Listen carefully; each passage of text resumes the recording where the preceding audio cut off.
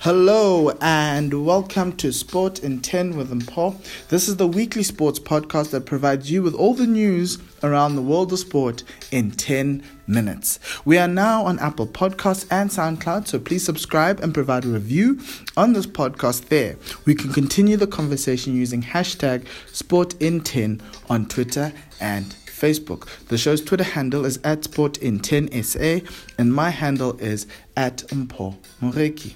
On this week's show, I'll be discussing the PSL action we had this weekend between the top four contenders, Batwana's opening match in the U17 Womens World Cup, the Women's Proteas opening World T20 match, and the Proteas ODI series win in Australia, and a roundup of the NBA news this week and many more.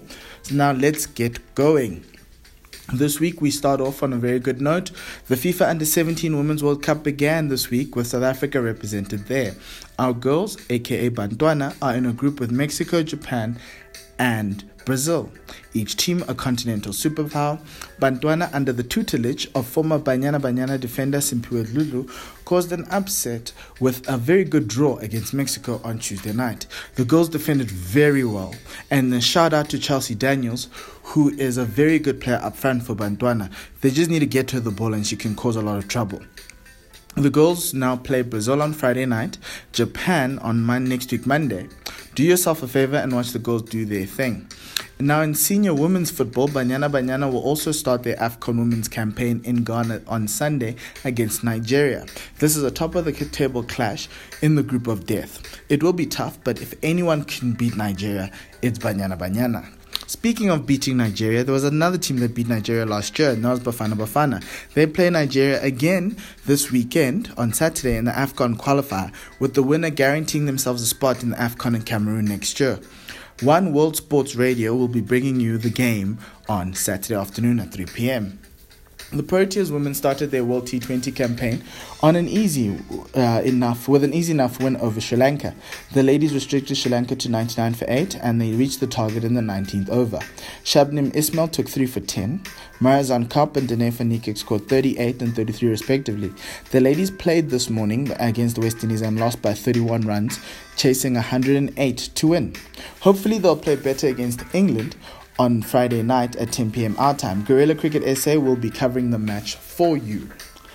This weekend in the PSL, we saw four of the league's top four teams go up against each other. Sundowns hosted Pirates in Pretoria, with both teams playing out to a 0-0 draw, which was very entertaining. Both teams attacked, but it was more about the off-field issues that marred the game. There was a lot of tension with words flying all over the place. There were scuffles before the match, and also a fan managed to get onto the field to confront Rulani Mukwena on the Orlando Pirates bench. In the second match, we saw Celtic and Wits playing on Saturday, with Celtic coming from behind to score 2 goals in the last 10 minutes to win the match. It was a very good showing for the Celtics men, who haven't been paid in a while and they're going through that problem, but they're highly motivated and looking like they're a very good side. Steve Gompela has done a very good job with them.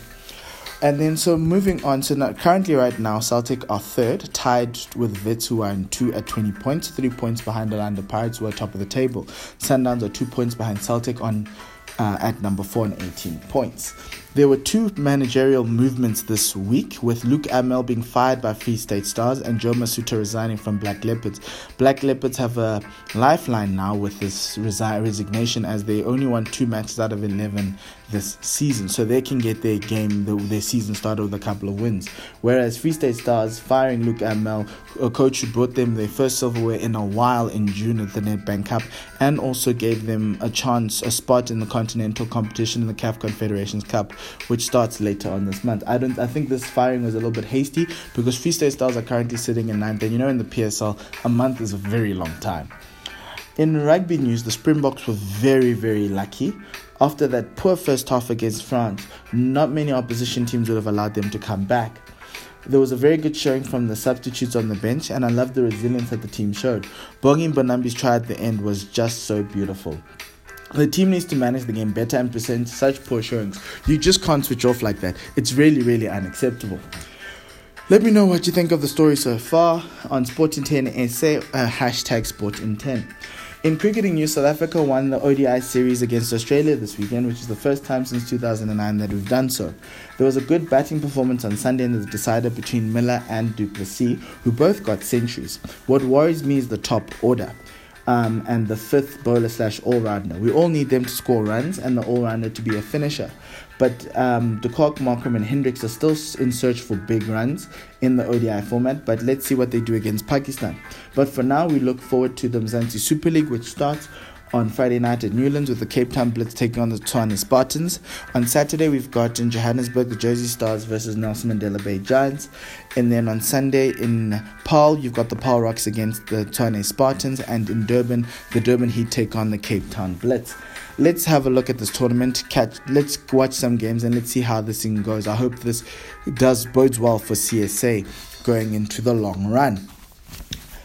In tennis news, the ATP World Tour Finals happened this week. It's a season-ending men's tennis tournament with the 8 best tennis players in the world playing in a round-robin tournament. This week, we saw Kei Nishikori beating Roger Federer, Kevin Anderson, the South African there, beating both Kei Nishikori and Dominic Thiem to all but guarantee his spot in the semis. He plays Roger Federer tonight. With the winner, with Roger needing to win to qualify for the semi-finals. In the other group, Djokovic has won both his matches against John Isner and Alexander Zverev. And so he has qualified for the semi-finals. Zverev and Marin Cilic will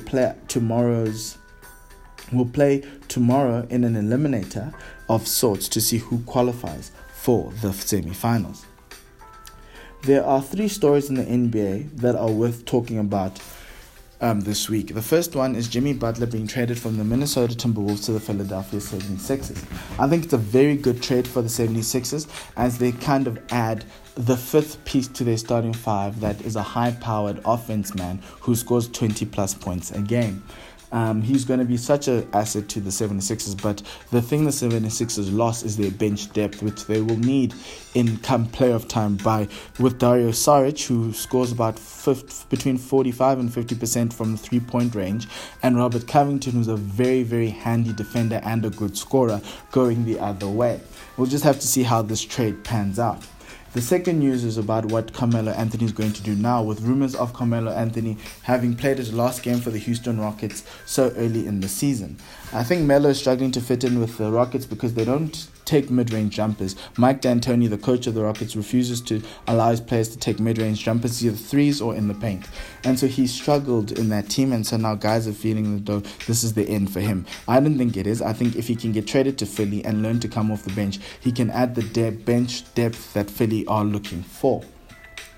There was a fight on Tuesday night between Draymond Green and Kevin Durant in the dying seconds of the regulation time in the match against the Clippers. They went on to lose the match against the Clippers in overtime, but this fight overshadowed everything.